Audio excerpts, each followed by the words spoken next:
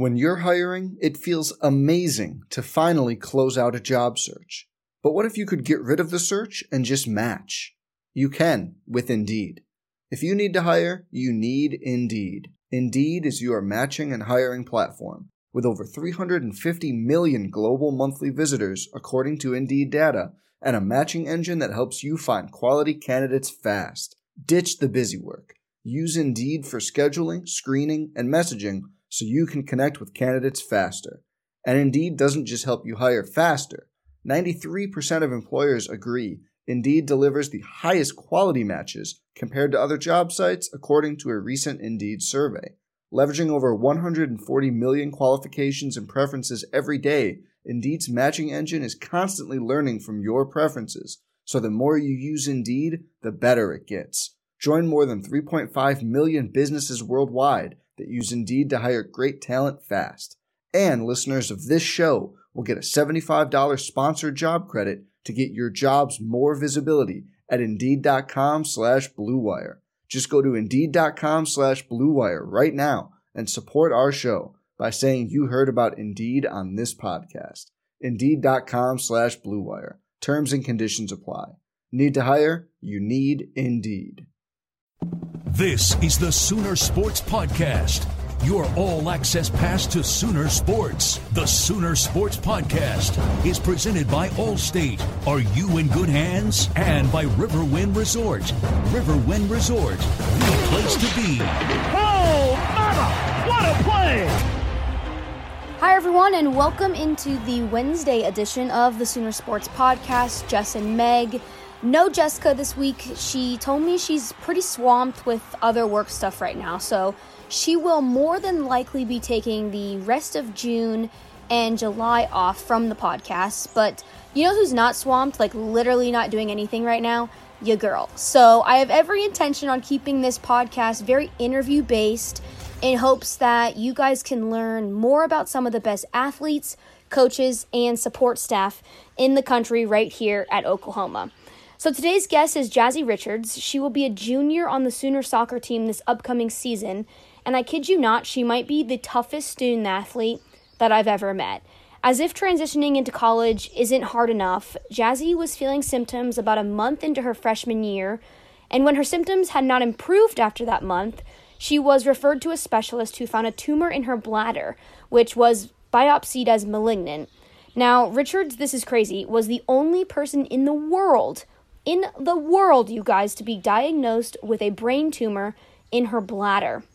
It kind of sounded like the doctors weren't exactly sure how to treat this type of cancer, so we start the conversation from the very beginning of having symptoms to the day she found out about the cancer, to her road to recovery, to her very first start, her sophomore season, and then her first goal, guys, against no other than the University of Texas. So let me read these ads real quick, and then we will get to Jazzy Richards right after this. The Sooner Sports Podcast is brought to you in part by AT&T, America's Best Network, Academy Sports and Outdoors. Academy Sports and Outdoors is the preferred sporting goods retailer of Oklahoma athletics. Metroplex Electric, we can be your electrician. Express Employment Professionals is a premier workforce management provider to Sooner Nation. To find a job or make your next hire, visit expresspros.com. All right, here is Jazzy Richards. So excited to have Jazzy on the podcast today. Last season as a sophomore, she appeared in 19 games, starting in 10 of them, recorded her first career goal against Texas. We will get to that, and we'll have plenty of time to get to that, trust me. She was also an academic All-Big 12 first team. Also, this is big. She was the 2020 recipient of the Honda Inspiration Award. OU soccer player Jazzy Richards. Jazzy, thank you so much for coming on the podcast this week. Thanks for having me, Meg. It's good to see you. You as well. So Jazzy has one of the most inspiring and incredible stories I've ever seen at OU, and quite frankly, as a collegiate athlete playing at such a high level. So let's start from the beginning. You're shaking your head because she's also the most humble person I've ever met. So during this entire introduction, people on the podcast who don't know, we Zoom call, right? We have a Zoom meeting. And so Jazzy and I are just speaking to each other on camera, but people can't actually see you. So let's start from the beginning. You arrived to Norman your freshman season. You're from the Houston area. before the diagnosis, how was your experience in a brand new place in Norman, Oklahoma with a brand new team? You're taking college classes. Everything is different in your world. Right. So, coming on campus, it was definitely like, I don't know, it was good. I think just because I've lived in the Woodlands, which is north of Houston, basically since I can remember, so since I was like 7, I think. And so just I'd been around the same people and the same places for 10 years, over 10 years at that point. And so getting out and being on my own, but then also not feeling like I was on my own because I was with like so many new people that were so easily integrating. I don't know the word, but like they were like so welcoming, I guess is a better word. And just like it was easy to get accustomed to the new culture and things like that. So it was awesome. It was new, but it was fun. Were practices difficult? I know soccer has such a short preseason, so you have to put so much work into 10 days, 11 days before your very first collegiate soccer game. What were the initial practices like for you adjusting to that? So basically in the summer, in June and July, we're not allowed to work with the coaches at all. And so they were kind of like captains run practices, and we would do them like 3 times a week. We would go to the fields and we would play small sided. We would play, do like passing drills, things like that, just to like get integrated with the team. But then also every morning we would be with our strength and conditioning coach. And I think that was the biggest like spot of difficulty for me, I think, just because it's so different. Like growing up in club and things, you just play soccer. You don't lift a whole bunch. Like sometimes you might, if you do it at school or something, but you don't lift a whole bunch. You don't do a whole lot of extra workouts that are just like straight running and things like that. Like it's always soccer. And so I think that was the biggest spot of difference for me, was just learning how to like do those things, learning how to lift, and like getting the whole athlete and not just soccer player, I think was big. That's so funny you mentioned that. I was interviewed my freshman season, and I was a gymnast at Iowa State, but someone had asked me, what's been the biggest adjustment, to being a collegiate athlete? And I was like, we have 6 a.m. swims and it's snowing outside. Like my hair is frosted when I go to class. And that was my biggest adjustment, was that, of all things. Like classes, whatever, gymnastics was fine, but I was like, I'm not down with this whole swimming thing. This is not my jam. Okay, so moving forward, about a month in, you aren't feeling well. Is that the timeline? Walk me through that. So, I guess it was right before my birthday. So yeah, it'd been about 4 or 5 weeks, I think 5 weeks, since I had moved in. And yeah, I wasn't feeling well. We went out to have an afternoon practice, and there was like blood in my urine. And I was like, that's weird. Like I'm hydrated. I don't know where it's coming from. So I talked to the trainer, and she sent me to Goddard, which is the like clinic, I guess, on campus. And they didn't really know either what was going on. So we went to I think it was an emergency room or something in Oklahoma City. And they had me there, and then they thought it was bruised kidney, like we've talked about before. And so, yeah, and then that thought carried on for like 4 more weeks after that, or 4 to 6 weeks after that. Then I got, then I saw a specialist, and he was like, oh no, it's not bruised kidney. That should have healed by this point. So this whole time you think it's a bruised kidney. I guess when you originally find out, thinking it's a bruised kidney, what was the reaction? They were just basically like, rest. They were like, rest, don't do anything. They were like, don't do anything. They were like, maybe walk a little, but they were like, just the best is to rest, and it should heal in like 2 or 3 weeks. And I was like, okay. And so I didn't do anything. I would walk around, practice. That was the most exercise I got for like 2 weeks, 3 weeks, and then 4, and then it kept going. And then what happened was basically I would go in it got to the point where I was going in like every week to like get rechecked and things like that to see, because the only way to check is to just like keep giving them samples, and they run it through this machine, I guess. And so, so I just kept going in and getting checked, and like there was so much like optimism about it, because they were like, it's going to heal. Like that's just, these things just take time. And so there was like so much optimism around it. So every time I would go and get checked, I was like, okay, like, I'm going to be back soon. But yeah, so then once I saw the specialist and they were like, okay, no, like, you're not going to be, like, it's not just a bruised kidney, like, you have to do something else. That's when I was like, oh, okay, this might So take some time. were you getting more and more nervous as time went on and you weren't able to return? I don't think nervous. No, it wasn't nerves necessarily. It was kind of it kind of got to the point where it was just like frustration. Like I was just like, it's like I don't understand. I'm not scientifically inclined at all. So I was like, I have no idea what's going on. I'm just gonna listen to the people whose background is in science and things like that.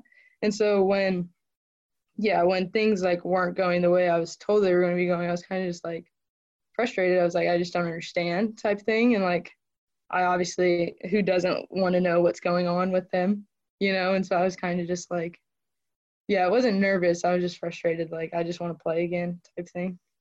Spoken like a true athlete, Jazzy. So the day finally comes, you visit this specialist. How did they tell you the exact diagnosis? Because it's a complicated one. Right. So basically they did this scope and then he was like, so you have a tumor, but it's likely benign. Like out of all the ones I've seen in kids your age and things like that, like there's really nothing to worry about. Like we'll just like remove it and you'll be fine. We'll send it off to the pathologist just for sake of sending it off and just getting it confirmed. And I was like, okay, cool, great. So when can I play soccer again? And he was like, yeah, you should just rest for like probably like two weeks, but you should be fine. And I was like, okay, I rested for like maybe a week. I was like, nah, I need to play again. But so then, so they sent it off and I was thinking that was going to be the last thing, So I was just completely focused on like getting back and being ready to go. And so in the time when I was waiting for the results to come back, I was playing. And so I think I played like 4 games, I think. But the thing was, the weird thing about it was the results were supposed to be back in like 2 weeks max, right? And so I was like, okay, cool, like what exactly was going on. And so 2 weeks passed, and then 3 weeks passed, and then 4 weeks passed, and there was no indication of what was going on. Like I still hadn't heard from the doctors, and I was like, that's so weird. Like, why is this happening? But I kind of just like put it out of my mind because I was like, you know what, I can play again. Like it's no big deal. But then I got a call like 4 weeks after or something, and they were like, hi, like, can you come in? Like we want to talk to you about your results or something like that. And I was like, yeah, sure, okay. So I went down there again, and yeah, they were basically just like, so it's malignant, but we don't know what it is. They were like, we might have an idea. Because I guess they have like in-house pathologists, I guess, but they didn't know what it was, so they had to send it to all these like places, like these like specialist places, I guess, in like Virginia and all these places, and nobody had seen it. Nobody was familiar with what it was, and so they were like, I suggest that you go see one of the major cancer centers. And so those are like, I think like St. Jude's, MD Anderson, and one other one, John Hopkins maybe, I don't know, like all over the place. And I was like, well, MD Anderson's at home, sort of. It's like an hour and 10 minutes away. So I'm like, okay, like I'll just go there. And then what really actually confused me at this point was I went down to the MD Anderson people, and they were like, our people looked at it. We have an idea sort of what it is, but we want to go in and get another sample for our own sample. And I was really confused at that point because from my understanding, it had been taken out, like the whole thing had been taken out. So I was like, what are they going to go in and take? So I guess maybe it grew back. I still don't know what the deal is with that. But so they did a surgery. They did a surgery again. It was a Thursday. Yeah, because it was funny. They had this, like, portal online with all your appointments and things. And I knew that I had an appointment on Tuesday. And I was like, okay, cool. But then in there it says surgery on Thursday. And I was like, what? We have a game on Friday. Like, I was like, I can't have surgery on Thursday. I was like, maybe it's like a typo or something. But then I got down there and it was not a typo. So, yeah, so I did the second surgery. And then after that one, I was like, okay, like I was like, they had to get the rest of it. They had to get all of it at this point. Like, I'm good to go. This is all past. This is all behind me. And then I would say, sorry, this is like a really long story. I would say like a month and a half after that. And then after that one, I didn't really play. Like, I was like practicing and stuff, but I didn't really play after that one. So the season ended.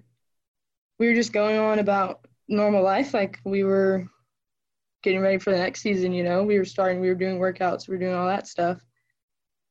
And about a week before finals, I got another, like, I was just looking to see if maybe the results were in or something on that portal that I mentioned earlier.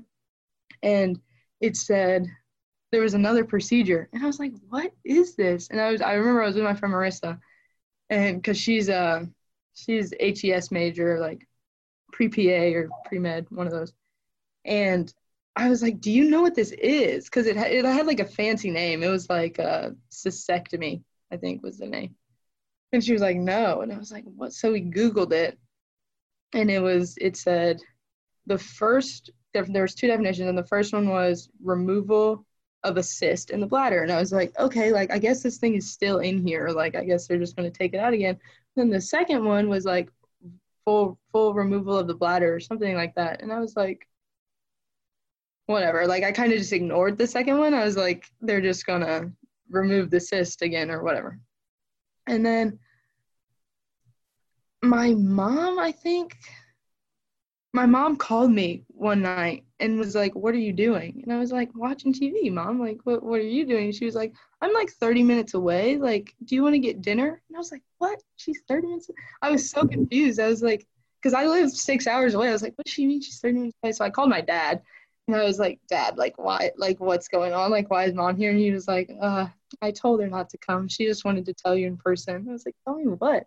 He was like, just go eat with her or whatever.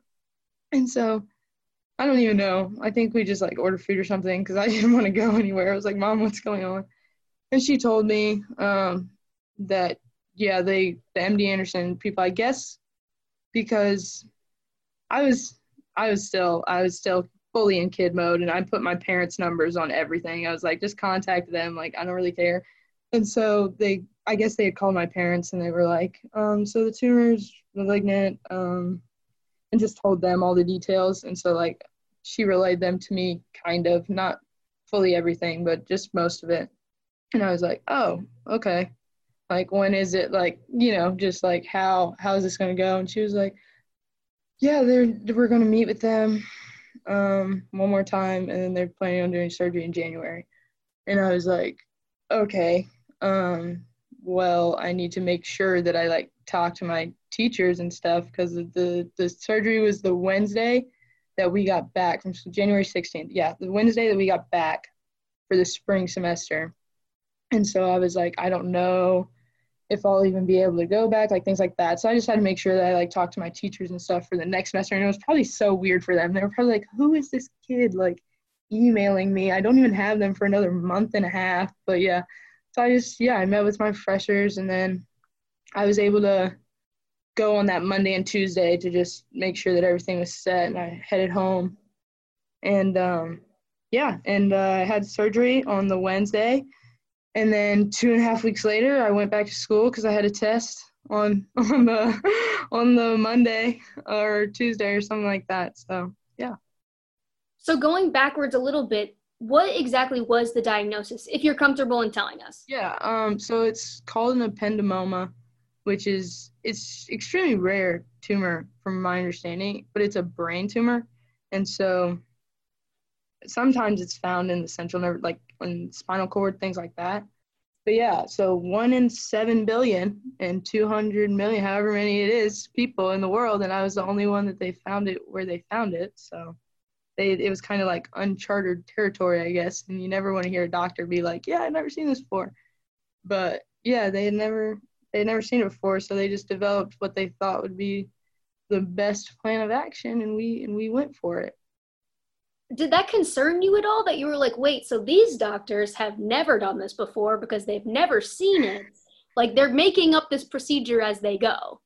Yeah, well, that was the thing. Like, they had done the procedure before, but they had done the procedure for other types of, like, cancer and other things like that. So I wouldn't say, yeah, I wasn't concerned necessarily that they wouldn't, like, do it right, or, like, yeah, I wasn't concerned about that. I wasn't concerned about anything, really. I was kind of just like, you know what, that's fine. If y'all think this is best, then that's what's best, and, like, let's go for it. The only thing I was concerned about was, like, not being able to play anymore, and I was like, how are we gonna get the best opportunity to play? Because there were three different procedures that they could have done initially, that they thought they could have done, but then ended up the location of the tumor, I couldn't do one of them, and then the other one, he was just like, I don't recommend this for anyone. So I was like, okay.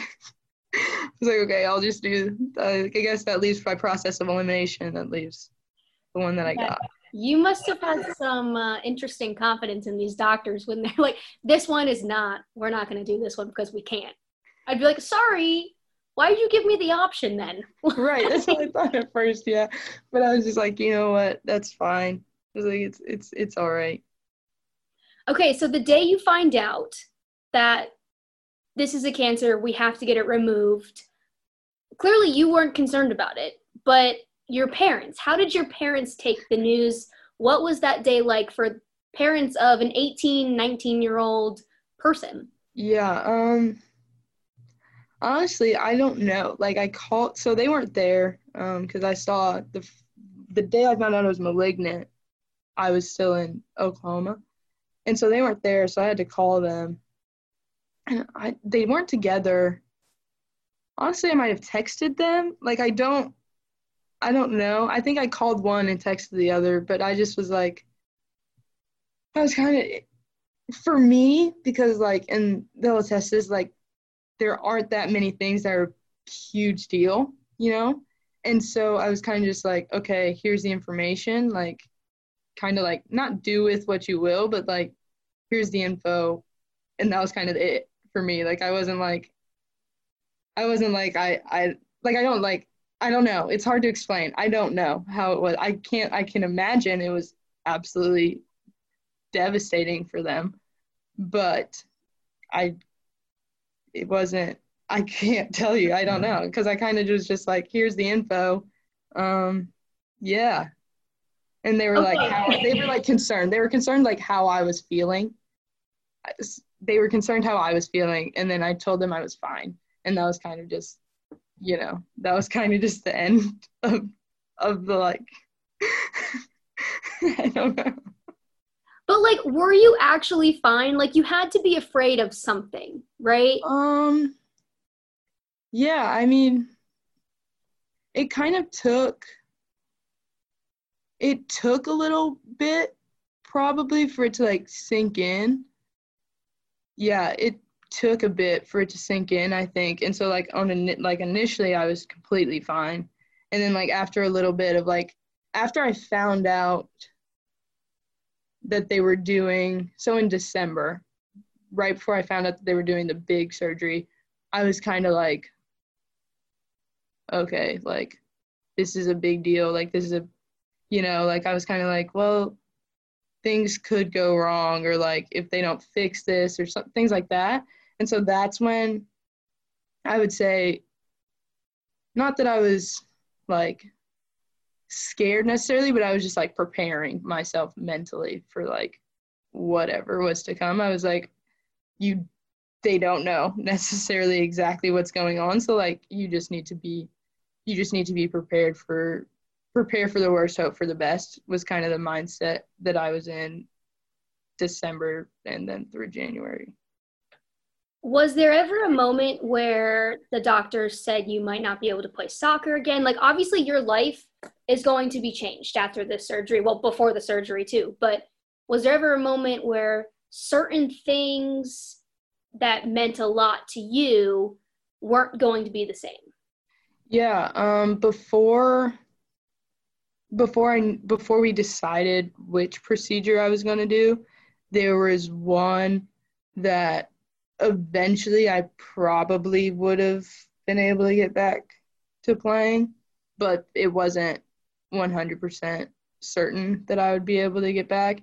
And even the procedure I did, they didn't know, because once they go in, they were like, it could be different than we're anticipating, and like we might have to do more than we thought. And so there was a time where it was a possibility for sure, but they said once they went in, you know, that things went as planned, and like if everything heals properly, like I'll never be back physically, like obviously because I'm down in Oregon, but like physically, like certain things, certain muscles and things like that they messed with won't ever be as strong technically, but like it's not to the point where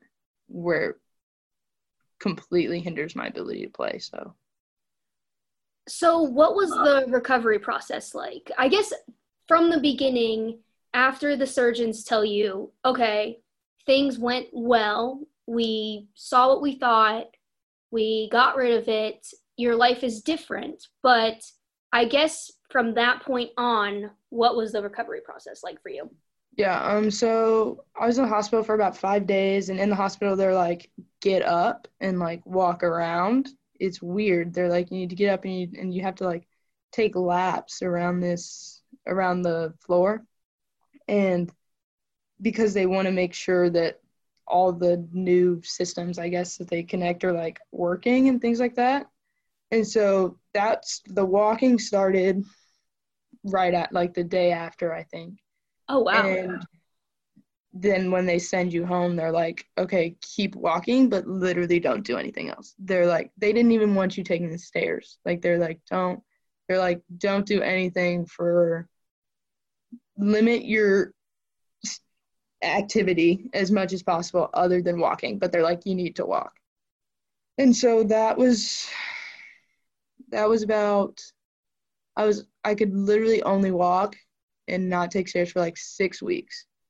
And then after 6 weeks, I went back and they were like, how's walking going? Things like that. And I was like, great. I was like, what can I do? You know, like, I was like, it's awesome. Like, I was like, everything's great, you know? And they were like, okay, I mean, you can start to slightly increase your activity to maybe like jogging and things like that. And so when they said that, I was like, green light. I was like, here we go. And so then for probably another 6 weeks, I was doing a lot of jogging. And I mean, I was probably going a little faster than I should have near the end there, but it was still technically just supposed to be like things like jogging, and you could get up to like, you could lift up to 10 pounds at that point, because you weren't allowed to lift anything either. And so they were like 10 pounds and jogging. And I was like, okay. And so then, yeah, I guess 4 months later, I started doing like non-contact in practice. And they were like, you can build in by like 10% a week or something like that.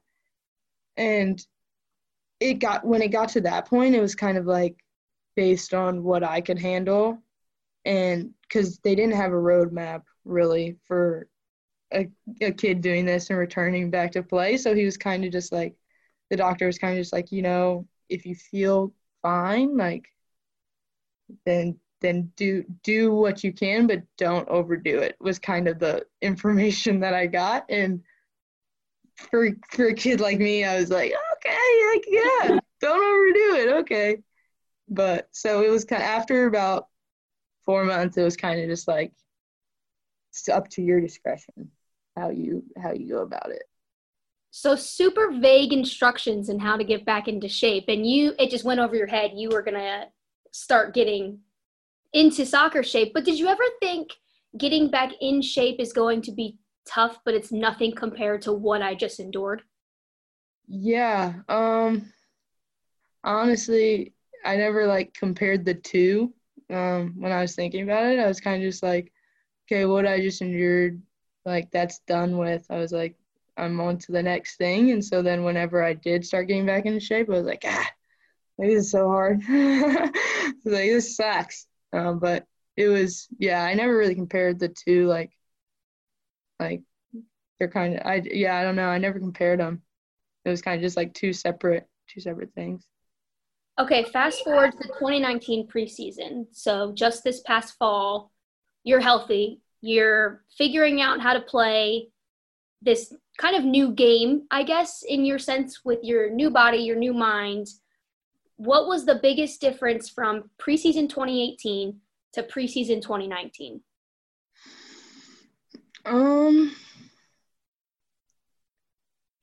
Biggest difference. I think one, I actually got to participate in more than one practice. Cause preseason, like real preseason, like with the coaches and stuff. Yeah. Freshman year, I only did one and like a half or something. So yeah, it was weird actually doing it and like being not just keeping score and things like that, but like actually doing it. It was weird. But yeah, I think that was just freshman year was kind of like, okay, you've been playing this way for the last 10 years, whatever it's been. I'd been playing a certain way. And so this past year, it was kind of just like,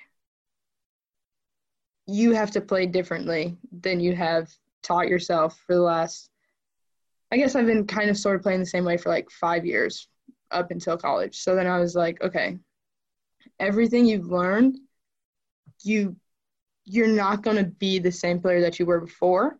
So how do you become the best version of the new player that you're going to be, kind of thing? And so that was the difference, I think, the biggest difference. Okay, you make your first career start on August 22nd, right on John Crane Field. I have the chills just thinking about it, like talking to the coaching staff before the season started. Like everyone was so excited for you. Your teammates were excited for you. Describe that night for me. Yeah, so that game was insane. I mean, we waited like 2 hours or 3 hours or something. Oh, I forgot about that. Yeah, because there was like the that rain delay. And so, I don't know, it was obviously like a big deal, in like hindsight. But in the moment, I was kind of just like, all right, let's go. Like, game number 1, we need to win. You know what I mean? We need to do our best as a team. And so it wasn't, for me, I didn't think of it as like, okay, this is your first start. Like, no, it's kind of just like, all right, this is our first game, and we need to show people what we've been working so hard to achieve over the past however many months. And like, it's go time type thing. So, and then afterwards, I was like, oh, like, this is kind of a big deal. Like, my coach, he called my mom, I guess, before the game. And apparently she started like crying, you know how she is.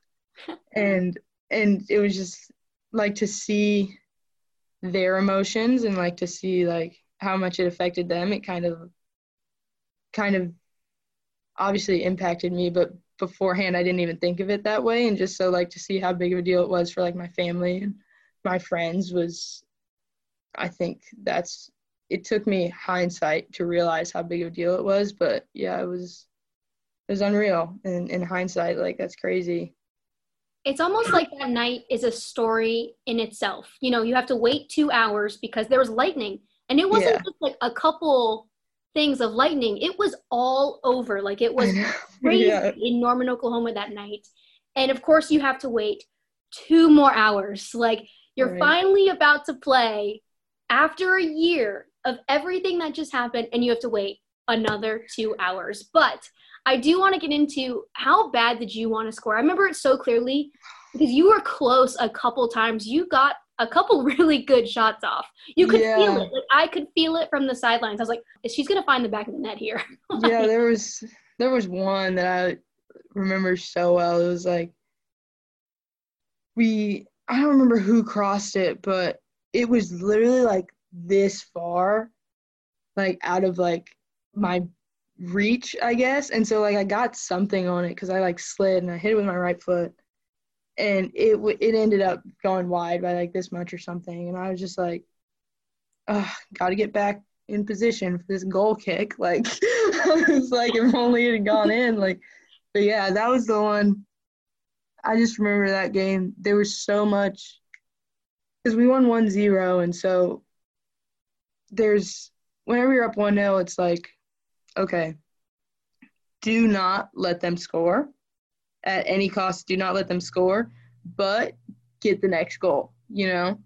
And whenever you're like pushing on both ends, because it's like so close at the same time, because we, in all honesty, from what I remember, we sort of destroyed, like we were playing really well that day. Yeah. And we just were not scoring.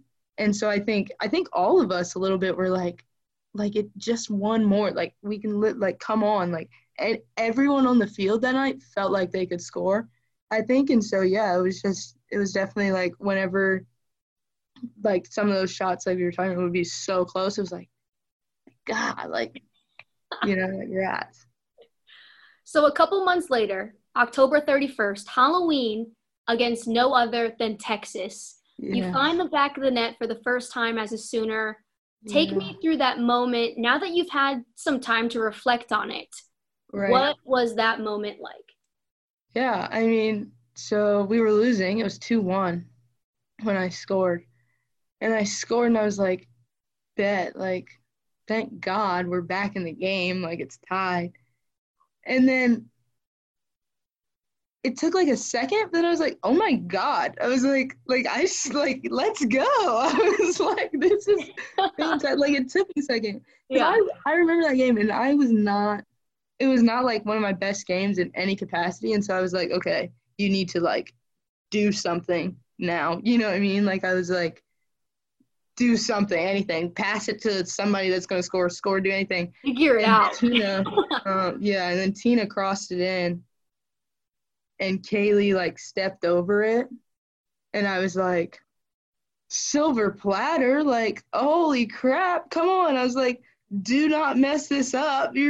This is like freaking taking candy from a baby. I was like, come on. And so yeah, so right after I was like, bet we're back in the game, and then took a second, but I was like, oh my God, like that's my first goal, like that's awesome. But then I was like, okay, back to now it's time to get another so we can beat Texas. But what did your teammates or coaches or support staff say to you, whether it probably wasn't in that moment because you guys get back pretty quick, but after the game, what was the locker room like? Yeah, I mean, so the game didn't go well. You know, Texas beat us like last minute or whatever it was, last few minutes. But after the game, it was kind of just like, so a bunch of our teammates from my freshman year that graduated, they were in the stands. And I remember, because we always go say hi after the game, and one of them was literally crying. And she was like, I'm so proud of you, just like things like that. She was like, and then another one was like, after you scored, I went and gave her mom a hug, like just things like that. And so that was just like cool to see and like appreciate, you know, because that was how much they cared, and like to see how much they cared was like awesome. You were just given the Honda Inspiration Award, which is given to a deserving student athlete in D1, D2, or D3 who has experienced extraordinary physical and or emotional adversity, injury, or illness, or experienced extraordinary personal sacrifice during her college enrollment as a student athlete, and yet returns to athletic success. That was a definition I just read, if you could not tell.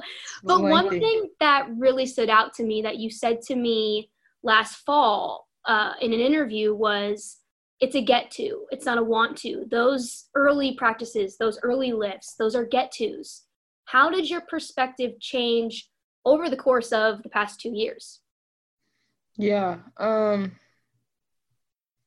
It's like I would never say that I took soccer for granted necessarily, because growing up, like, you see your friends get hurt and you see people you know get hurt and you're just like, that could be me. Like, you know, like, enjoy what you have.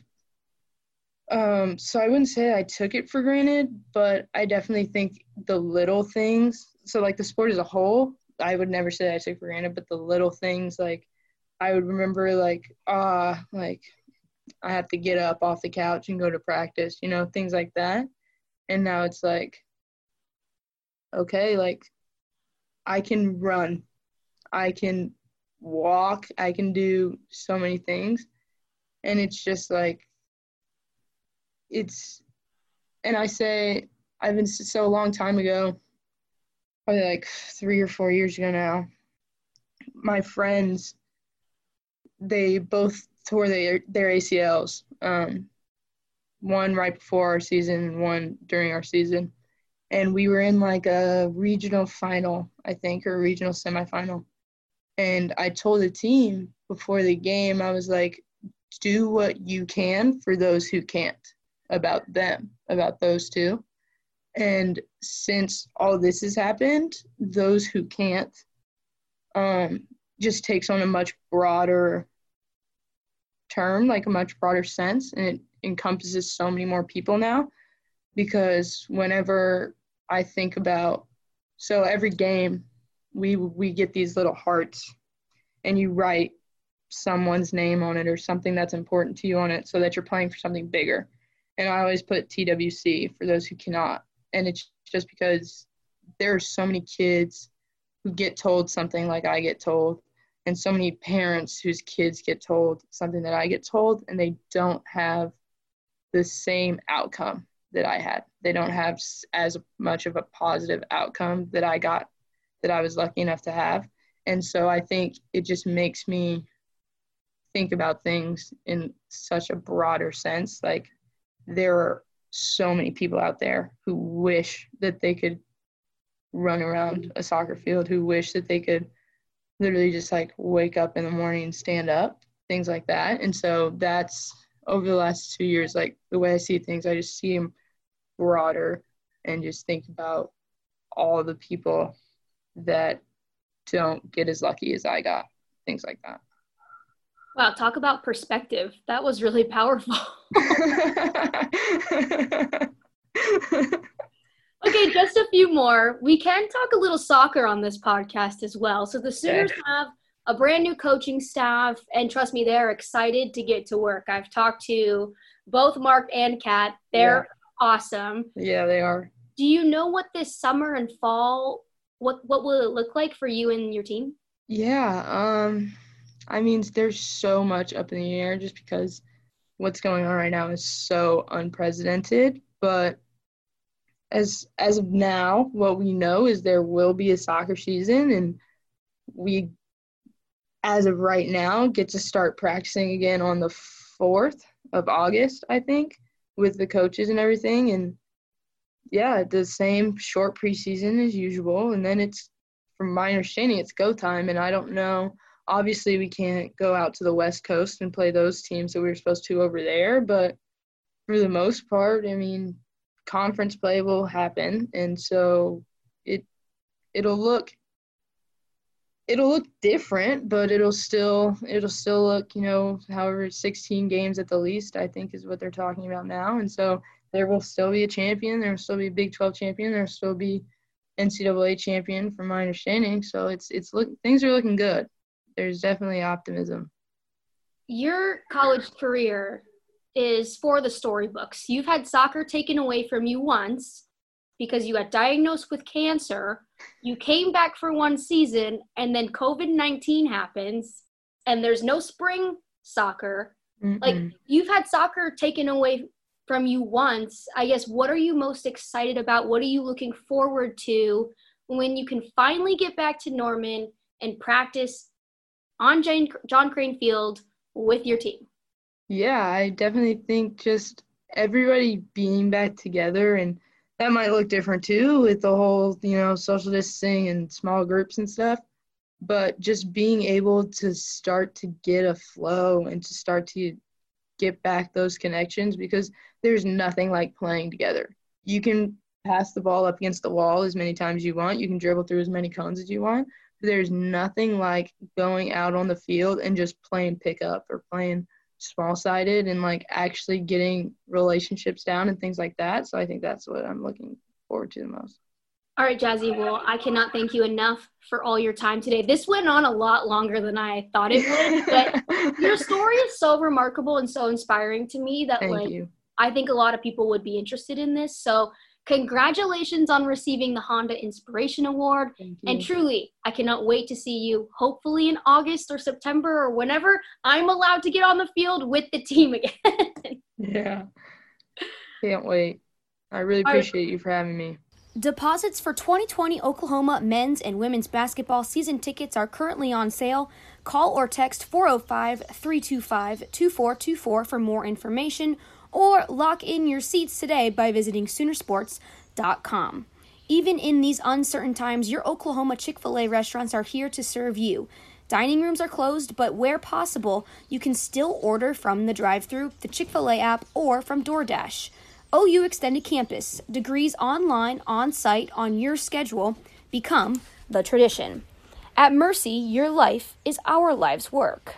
Here's What's on Tap, presented by OG&E. OG&E is power at the speed of life. This week on our Classic Game broadcast, we will focus on the Sooners' battles with TCU. On Thursday night, don't miss the OU versus TCU baseball game from the 2017 season with a dramatic finish courtesy of Renee Martinez. This Saturday, we continue our celebration of Big 12 championships with the OU versus TCU Big 12 football title game from 2017. Make sure you subscribe at Soonersports.com/podcast. Thanks so much to Jazzy for sharing her story and being such an inspiration to so many. Just in talking to Jazzy, I literally forget that she's 19 or 20 years old. She just seems so mature, so thoughtful, and the perspective she brings to this Oklahoma soccer team, this Oklahoma athletic department, truly is remarkable in my eyes. All right, thank you so much to everyone listening. I will see you guys next Wednesday.